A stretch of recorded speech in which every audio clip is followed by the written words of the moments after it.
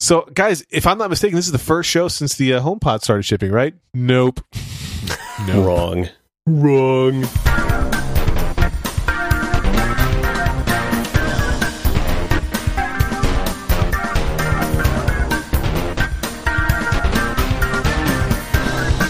You did a whole show about it.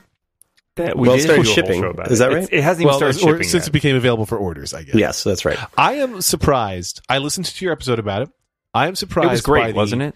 It was. The third guy is good. The polarization that I'm seeing, more so than I think. Typically, you see a polarized reaction to Apple announcements that's from the Apple faithful and from everybody else. In this case, I feel like the Apple faithful is heavily split on whether this is a Don't thing. like that term, but go ahead. Like, at least on the Apple nerds that I follow on Twitter, half of them are like all in, obsessed, can't wait, whether they've heard it or not. Like, this is the speaker they've been waiting for. And then half the people are like, this is a giant Siri machine, or it's a giant Apple Music machine. And if I have Siri on my wrist or in my pocket, or if I don't use Apple Music, why on earth would I get this thing? That's the split I'm seeing. That seems accurate. I see something similar. I see something similar to that. Yeah. It's interesting how the narrative seemed to shift to after. So we did our show fairly early, after the announcement was made, and in the rest of last week, there were a number of people who actually got to listen to it. Admittedly, in, from what I can tell, an Apple-controlled environment. So there were more thoughts coming in after the fact, and some details were clarified, such as the fact that you can use it without Apple Music for like iTunes Match Tracks. Apparently, that does work. If you have stuff in your iCloud music library, that works. Right. So, that's opened up some stuff, and it's gotten people going back and forth about, well, the sound quality on this sounds like it's supposed to be great, but other people have been, it's sound quality strikes me as one of those things that's incredibly subjective, right? Like, there are a lot of people who will say, like, this thing is the best thing you've ever heard. Like, these are the best headphones, et cetera, et cetera. And a lot of people, frankly, I can count myself among these people. I can't tell the difference beyond a certain point, honestly. Yeah, I'm not. Yeah, I can tell the difference between my Echo and my Sonos. Sure. Mm-hmm. I can tell the difference between like the really crappy Bluetooth headphones that I wear at the gym and these nice Sony monitors I'm wearing. But I bought like a way more expensive pair of headphones on the recommendations of people who are really into headphones to replace my studio headphones. And not only did I think they didn't sound appreciably better, but they were also incredibly uncomfortable, and I ended up returning them. So I will say I agree with everything that you're saying. I used to have to review speakers for Macworld. And like, if you listen to a lot, yes, you can start to pick out the differences, but that's not how normal people listen, right? Like, we, for ages, we had both the original Echo and a Sonos Play One in the kitchen. And we frequently were using the Echo because it was the easier one to use. And while, yes, the Sonos Play One sounded better, and maybe you could even argue like borderline appreciably better, the Echo didn't sound bad, right? Like, nobody was like, man, I wish we could hear this on the other speaker. Right. Or let's take the extra minute, because it sounded just fine. It's not like when you're listening on like an Echo Dot or a Google Home Mini, and you're like, yeah, this is like a piece of crap. Yes. Those are an insult to ears. But they're very small speakers, right? Like, those are tiny little speakers that are not intended to sound. And frankly, even in those cases, that might be fine for listening to like something that's spoken word, but you don't want to listen to music. You know what sounds good on those? When I have to record episodes of this podcast using that other shitty microphone that everybody hates, those sound great on the Echo Dot. Yeah, because everybody sounds like they're down at the same level with Lex. Yes. Mm-hmm. Right. Slumming the great normalizer. Mm-hmm. So yeah, I mean, I think it is interesting. I agree with you wholeheartedly that there is like a split going on, and it's a question of whether there will be people who are like raving about this provides such great audio quality, and whether there'll be a lot of other people being like, yeah, but that's not the only thing that matters here, and the rest of the performance isn't great. So I'm intrigued to see what happens when people actually get a chance to get them into their homes and use them, because that's going to provide a very different look at how these things work in everyday usage, obviously, right? Like, we've seen it only in very controlled conditions so far. So I'm extremely skeptical, even of the reviewers who spent like an hour with them. Like, it's not the same. It's not like, even the Echo I found like didn't really come into its own until it was in my house for, like a week or two, and I really started getting used to using it. Yes. I'm one thing I'm curious about is, and I think I couldn't quite tell, like, when you got to test it for an hour, did you get to pick what songs it was playing, or was it an Apple selected playlist? Or I don't know. Like, that's one thing I was wondering about. Yeah. I'm sure it's a great speaker. I'm not saying it's not going to sound good, but I think there is a subset of people a small subset of Apple nerds for whom like has to have the best audio quality is the most important thing. I don't think, and maybe you guys disagree. Feel free. You often do. I don't think anybody's like, I'm buying the newest iPhone because of the fancier OLED display and the number of colors it has. Like, I don't think that that's what most Apple buyers care about. The vast majority of them, right? They want it to be awesome. Certainly not.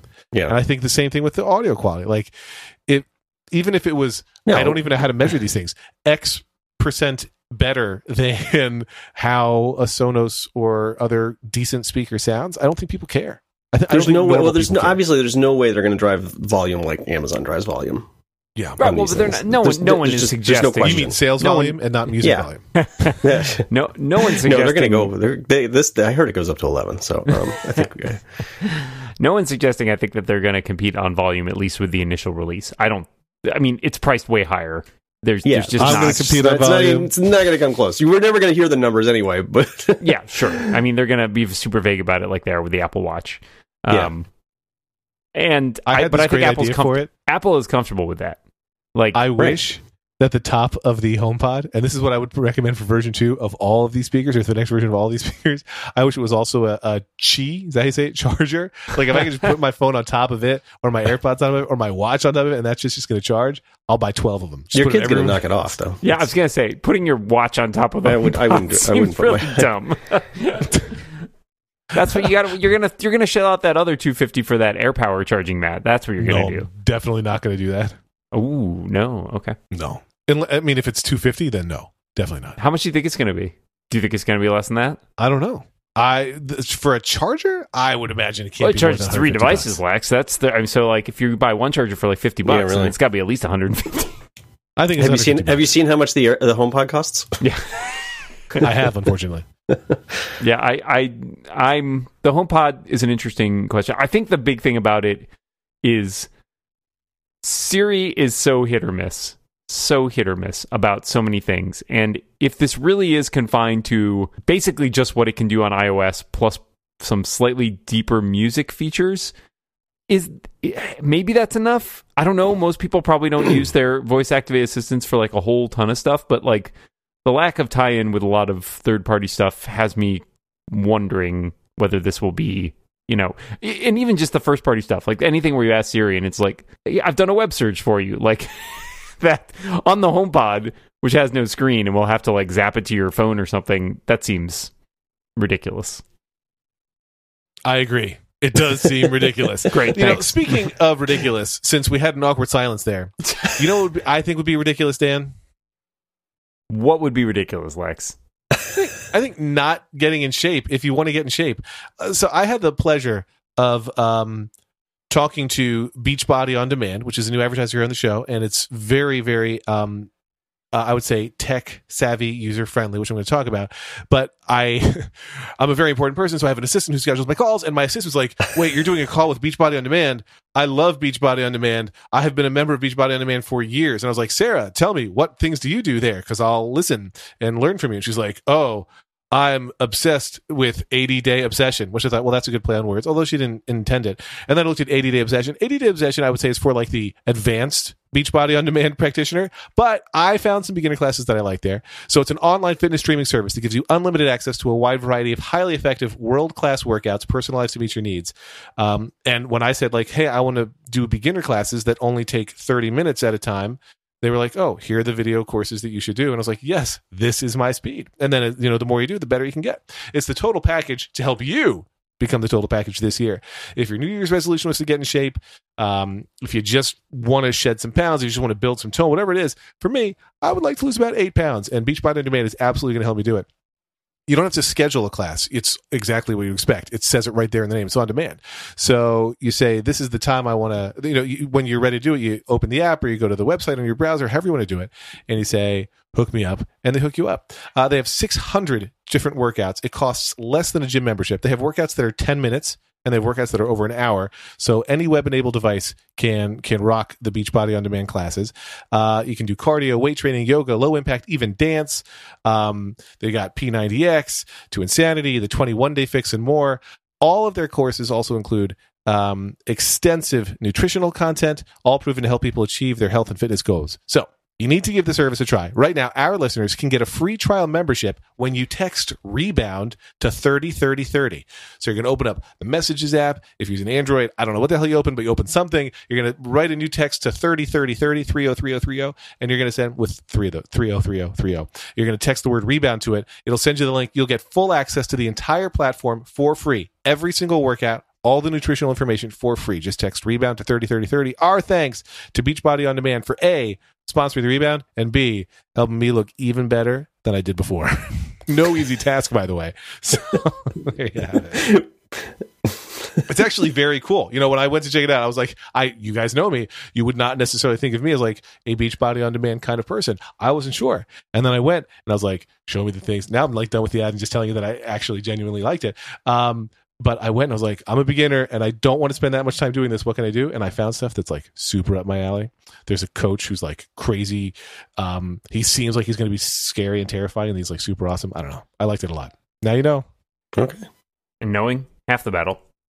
At least. Mm-hmm. Shift Shop. That's the course I like. Shift Shop. That's good. I'm done now. So a couple other things making the rounds. So most recently, this morning as we record this, 2 stories, one by Ina Fried at Axios and one by Mark Gurman at Bloomberg, talking about how it sounds there's supposedly Craig Federighi has directed software engineers that like the next updates to iOS and to a lesser degree macOS will be focusing more on basically polishing and software quality than features.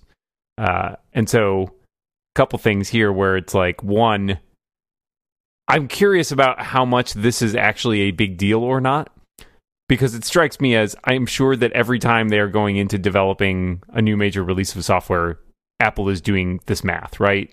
They are trying to balance how much do we polish from what we already have and how much do we roll out new features.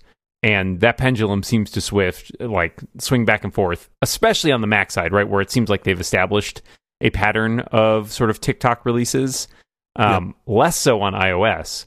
But iOS now going into its 12th version, you know, if this is in fact accurate, I would say I'm all for it, even if, you know, it means pushing back features that seem otherwise like things I'd really want to see this year. One of the things they mentioned was a home screen refresh, which I'm super curious about, but it's been a while.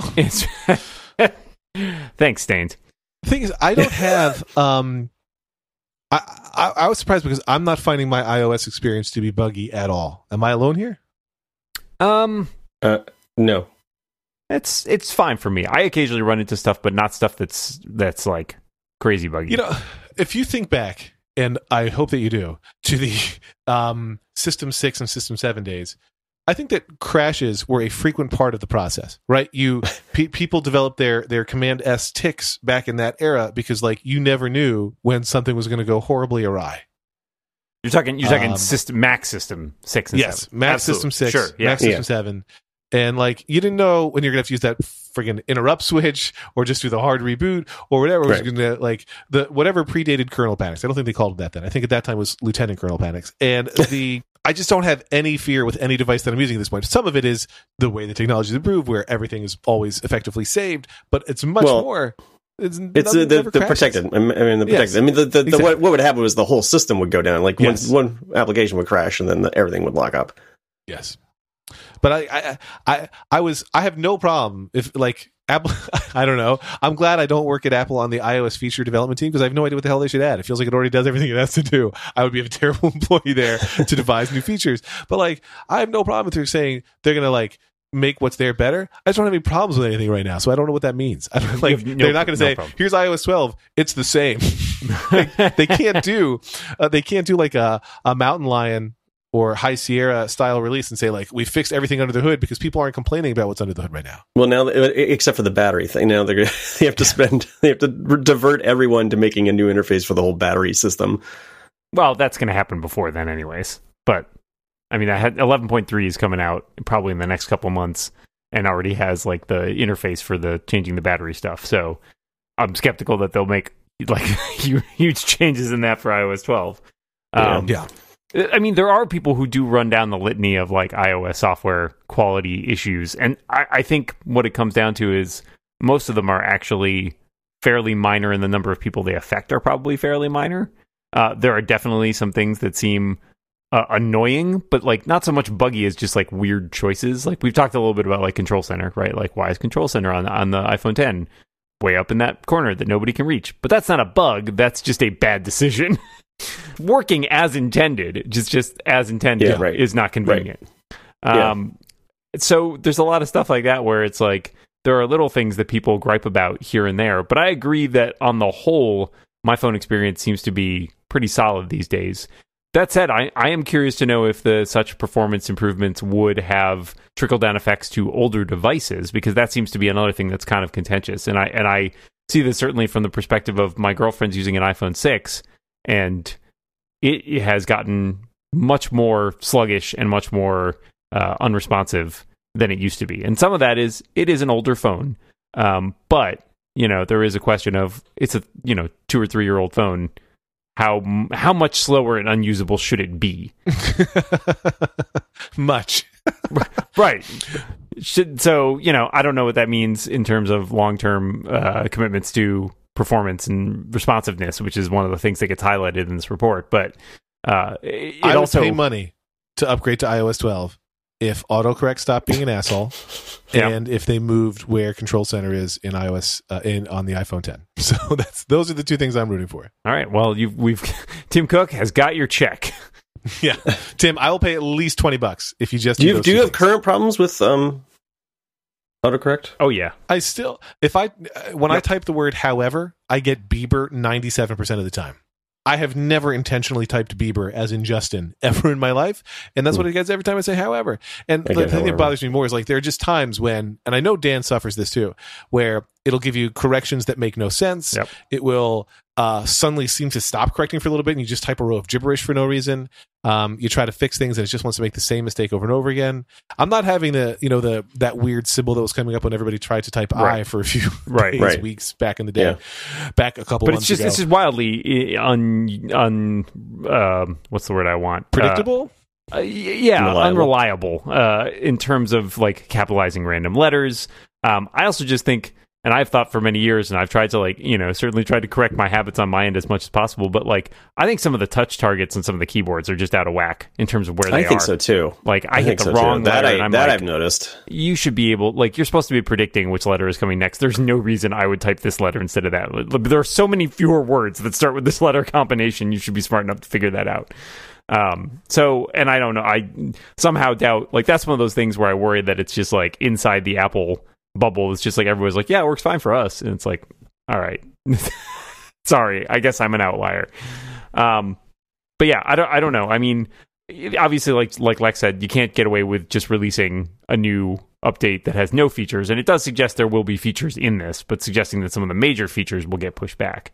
But this is the constant battle, right? Like, even if you push the new features back to next year, when you implement those huge new features, they're going to cause bugs, right? Like, if you're going to redesign the entire home screen, I'm sure Apple will take the time to make sure it's done well, but you can't escape it. Like, with so many millions of these phones in use, people are going to hit edge cases and find things that you didn't expect.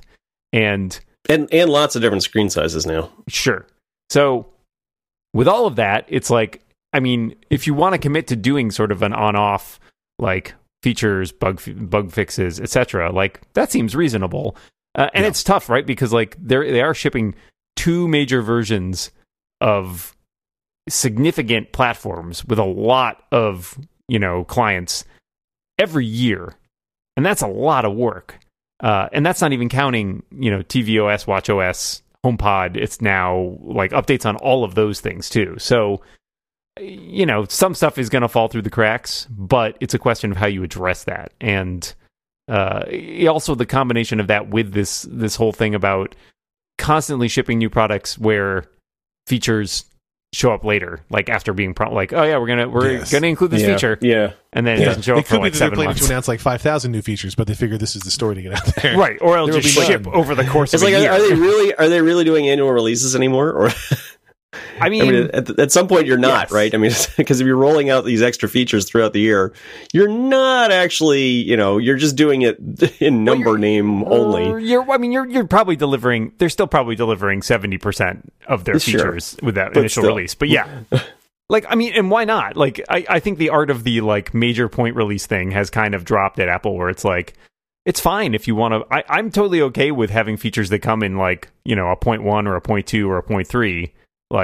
That doesn't bother me. It's just a matter of not promising them for your exactly. 0.0. Give me a right? deadline when it's going to happen. Yeah, say later, hey, we're going to release these extra features, but we're going to take some time to sort of roll them out over the course of a year. That seems reasonable. But yeah, I don't know. I'm not somebody who manages a large number of software engineers, so who knows? You know who else I think does manage a large number of software engineers, Dan? Based on how great the app is, I would have to assume SeatGeek does. SeatGeek is the smartest, easiest way to get tickets to every type of live event. Whether you're searching for a last-minute deal or you need the perfect gift, SeatGeek helps you find the best seats at the best prices, fully guaranteed. This is all true. I am required to give a personal account right now, and it's all 100% true for me. I use the SeatGeek app, and it says I'm supposed to tell you that I have the SeatGeek app on my phone. I do. It is by far the easiest way I found to shop for tickets. That's also true. I have used tickets. I have used SeatGeek to buy tickets to Hamilton on Broadway, to Weird Al Yankovic, also in New York City. It is very easy. It's very quick. They do a great job of letting you see, this is what you're going to pay for these seats. This is what you're going to pay, what it has to do. But the interface is perfection for figuring out where you're going to sit and doing the cost-benefit analysis of, I'll be closer, but I'll be out $200 more, so I'm going to sit a little further back, however you're going to do it. It's designed to make your ticket buying experience easier than ever. SeatGeek even grades every ticket based on value to help you get the most bang for your buck. I really like that feature. Plus, every purchase is fully guaranteed, so you can shop with confidence. If you're worried, if it's from a reseller and you're nervous about it, you don't have to worry about it. SeatGeek got you fully guaranteed. Make SeatGeek your go-to app for finding the best deals on every type of ticket, from sports and concerts to comedy and theater. Best of all, my listeners, not John and Dan's, but my listeners get $20 off their first SeatGeek purchase. Just download the SeatGeek app and enter the promo code REBOUND today. That's promo code REBOUND. You get $20 off your first SeatGeek purchase. So go to the app store of your choosing, go to the website, whatever you got to do. But the SeatGeek app, it's seat like the word seat and geek like the word geek. Pretty much does what it says on the tin, but it's great.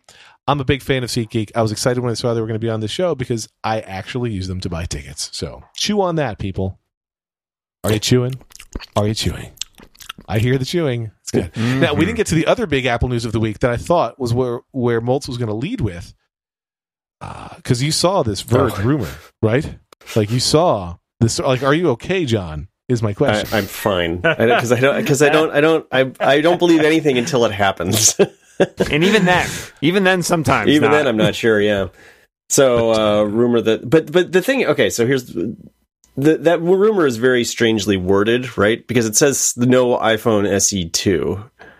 Except I think what it's saying is that there isn't going to be an enhanced iPhone SE with wireless charging and all the other stuff that they might just do an update to the internals of the existing one. So basically like Apple Watching it. Right? Something like taking that, yes. the Series 1 Apple Watch, which is basically a Series 0, but with better internals. Which is kind of what I expected anyway. Right. It's basically like they're putting the iPhone SE in a beach body on a man class. Same phone. Something like that. Have the ad reads bled out into the rest of the show now? Listen, if you want to watch me do these, you can buy tickets for it on SeatGeek. I'm done. That's right. Oh, man. So I'm not really sort of nonplussed by this. You're nonplussed by this. Was that a pun? Was that an iPhone purchasing pun? That's right. That's exactly what that was. All right, shut it down. We're done. Nonplussed. That's what the name of the phone is going to be. I honestly, that should be the tagline, right? iPhone SE 2. For those of you nonplussed by our other phones. So you're not worried. You still think there's an SE 2 coming, and you're going to buy it the day it's available? Yeah. Okay. Well, I really don't know if it's. I don't know what they're going to do. I mean, but I hope they're going to do something with it, and if one comes out, I will buy it probably. Well, it would seem weird. I mean, not to say they haven't done like one-off models before that then kind of disappear, right? Like 5C didn't last very long, but yeah, it would seem. I don't know. They seem to have made this phone for a reason, and I think that reason still exists. And as we were talking about a second ago with older phones, like it's not going to last that long. So seems like if they're committed to doing smaller phones, either they've got to design a new small phone from the ground up, or they've got to revamp the one they have. So I believe that there's at least a speed bump coming for the SE. And who knows, maybe they throw in a new feature or two, but I don't think necessarily that it'll be the level of a small iPhone 10 or something, right? Like it's not going to be that level of features. Well, let me ask you guys this, and now we are going to become prognosticators of prognosticators, but you've got the iPhone SE, which is the smaller version of the iPhone. You got the Mac Mini, which they may one day update potentially. The iPad Mini, HomePod is about the iPad Mini, right? The HomePod's about to ship, and all their competitors who make speakers that are even, you can debate what a competitor is. All the competitors who are in the space right now have their regular speaker and then the minier version. Do you think that Apple will have a smaller HomePod, like an apartment pod? I live in an apartment. Yes, but do you think that they will do that? Do you think that there will be a HomePod Mini? Effectively, is my question. I don't see why not eventually. I mean, I guess here's my question. I think it depends largely on the success of the HomePod. And that is not a question. My question is, is this really just a music-focused device? Because in that case, it seems like if they feel like they can cram good sound quality into a smaller device, I would see them doing it. But if they feel like this is as small as we can make this and have it be a good music playback device, like with the kind of audio quality that meets like the high threshold we're setting, I don't think they will bother, because they see this as a music device first and everything else second.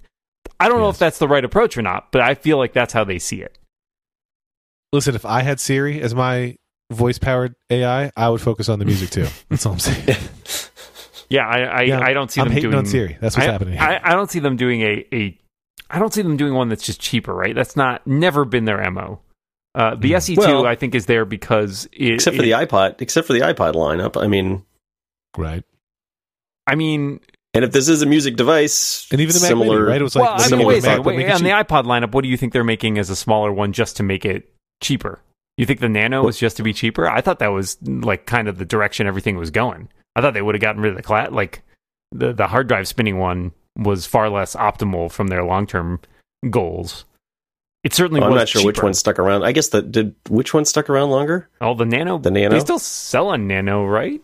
God, I don't even know. I don't know that you can still buy. I don't still buy an iPod. That is not an iPod. I think you can get the Shuffle, but they still sell the Shuffle. You can't be serious. No, I'm pretty sure they do. Actually, there's not even an iPod in the tabs on Apple.com. There is but it does resolve the. Yeah, you can get it. Just only go to iPod Touch. I felt like you could buy an iPod. I was with John. I felt like you could buy a Shuffle. I think they only sell the iPod Touch. It may not be anymore. Actually, yeah, it does look like they sell only the Touch. And they don't really update the iPod Touch. I might have been looking at the refurbished section. That may be why I hang out in the refurbished section a lot.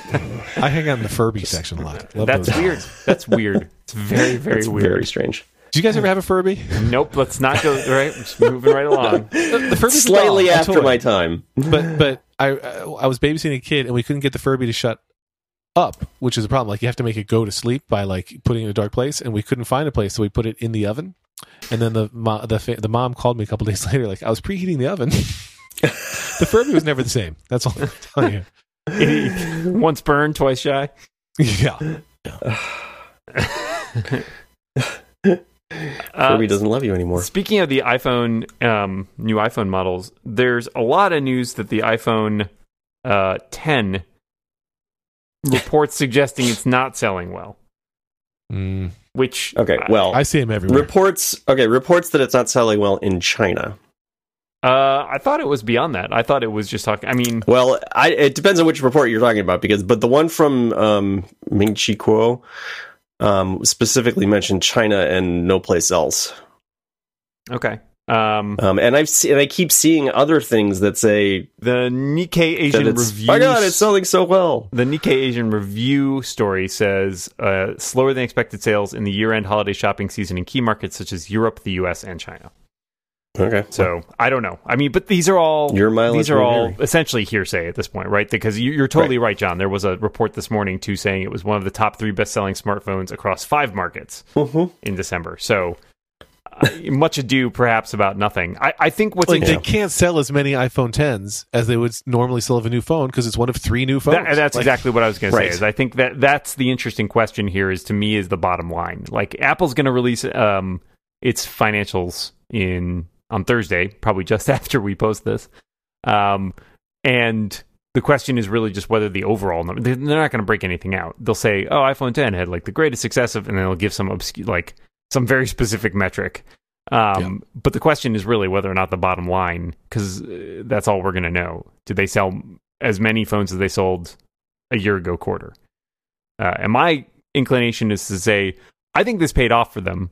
I think they did sell because they had a wide variety of phones available. I believe that they probably sold more phones than the previous year. I don't know how much. I think more, so. I think so too. But, I mean, and to add on top of that, they sold more phones at a higher price than they would have sold. Probably, yeah. I mean, because they skewed towards higher prices. Yeah. So that certainly seems plausible. And if so, then that's a win for them. But even no matter how Wall Street sees it. More phones equals more money, especially if you're selling them at a higher price. Sell them, yeah, right. That is true. That math checks out. You are. I'm not some sort of fancy chief revenue officer. Listen, I was going to say, like this. I do this for a living. I think you're right. Are you suggesting higher numbers might result in higher numbers? Is that where we're going with this? That seems unprecedented. I got to get off the line. I got to go check some things. I got to go call my broker. I got to call my broker. Man, oh man. So I don't know. I mean, we don't have numbers, but I mean, we do. I think they're made up just numbers. Now, have we talked about these rumors? I only remember seeing it on Fireball, but that the iPhone 10 form factor might be a one and done, like that next year. It'll look like this. Yeah. So that feeds into that. Yeah. Right. Well, that comes out of this whole same kit and caboodle. That's a slightly different angle, but yeah, the whole idea that they're canceling quote unquote the iPhone 10. And the question is, I think the main sort of detailed devil there is when is that happening? Because some of the reports were in the summer, and it's like that makes pretty much no sense unless they felt like that is not. I will go so far as to say that is not categorically not happening. Yeah, the only reason I could think that they would do that is if they mean, look, by that point we'll have made all the ones that we think we will sell up through September, and we just don't want to. But they're going to keep selling it. They're going to keep selling it through. You think they're going to keep selling the introduction?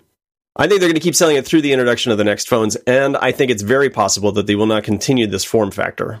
But they will introduce a different, they'll do the same thing again, basically. So the 6S will drop off, 7 will move down, 8 will move down. They'll have something else that includes some of the features of the iPhone 10, and then they'll have like a new iPhone 10 thing. But you don't think that's what I was saying is you don't think there'll be an iPhone. The iPhone 10 itself will not stick around. Not necessarily, no. I don't think, and that's what I was saying is I think they might, whenever they figure out like, hey, we have budgeted out the number of iPhone 10s that we are likely to sell through the introduction of the new phone, we will stop production at that point so we don't have a bunch of iPhone 10s sitting around that we're not going to sell, right? Like that's the math they're doing. The question I'm asking is, do you think the next phone that is the successor to the iPhone 10 will look mostly like an iPhone 10, meaning will it have a notch, will it have an edge-to-edge screen? I think it will. I think it will. And same aspect ratio. Yes. I think they're going to have a smaller notch, but still a notch. Yes. Like we've shaved I think it's possible the notch might be smaller. But the notch is still going to be there because they don't have a way to embed it in the screen yet. Yeah. And I don't think they're going to make a radical redesign 2 years in a row. That seems unlikely to me. Next, I want them to get rid of the volume buttons. Well, so here's my numerology prediction. Ready? 7. No, I think that we're just talking about the drop off. Everything moves down a spot. The successor to the iPhone 8 is the iPhone 9. It looks a lot like the iPhone 8, right? Like in the same sort of form factor as the 6, 7, 8, right? But with better camera, better internals, maybe another feature or two thrown in. Then we have the iPhone 11, which is essentially the revamped 10, and that's fine. So you still have your high-end phone, you still have your marginal phones, and then the following year, the iPhone 12, which is the successor to the 11, basically like wipes the slate clean, like merges those two lines.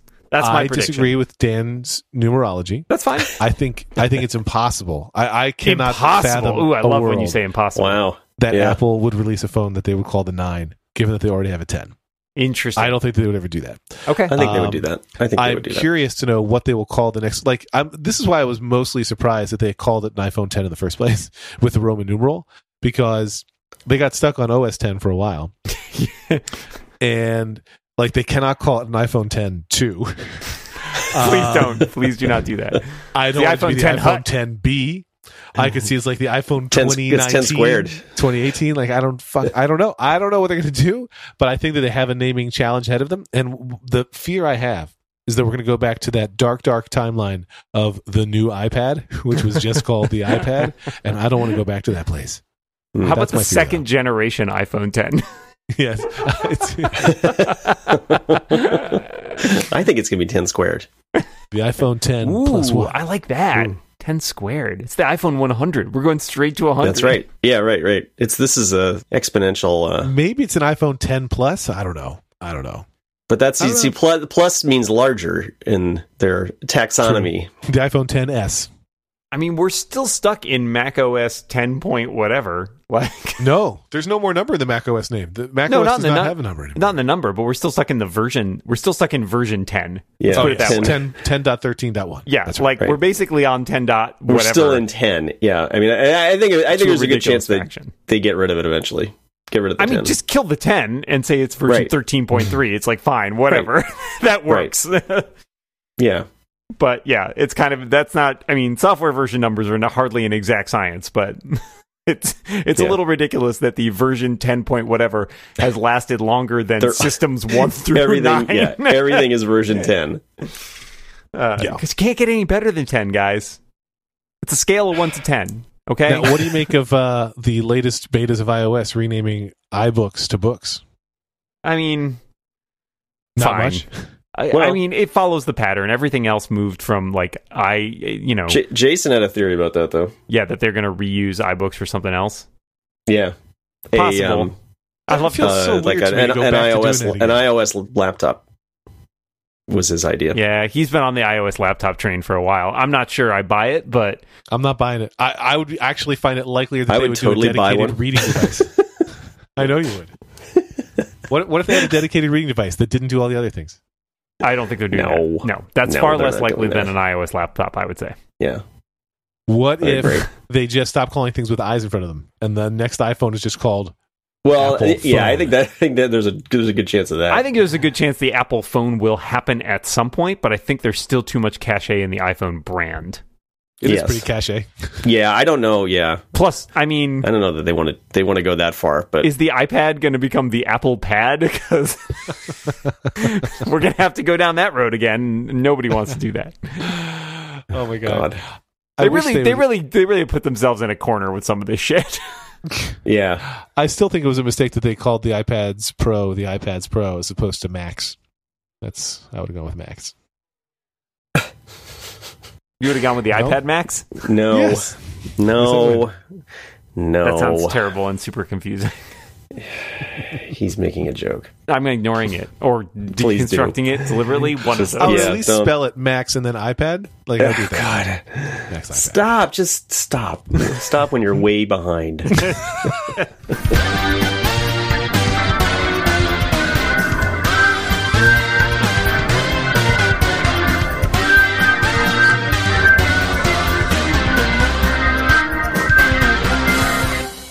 It really ended on a down That was note show. there. Like really Sure. disappointing John Moltz. I feel like that's where it was. The show doesn't end until Waltz is disappointed. Is that for the episode or the show as a whole? Yes. Oh, both. It's basically this entire 172 episode run has about trying to Mhm. sap the will to live out of John. John, we love you. Yeah, well, there's a lot I mean- to love. Yeah, we're building you up slightly so that we can take you down again next time. John, we like you.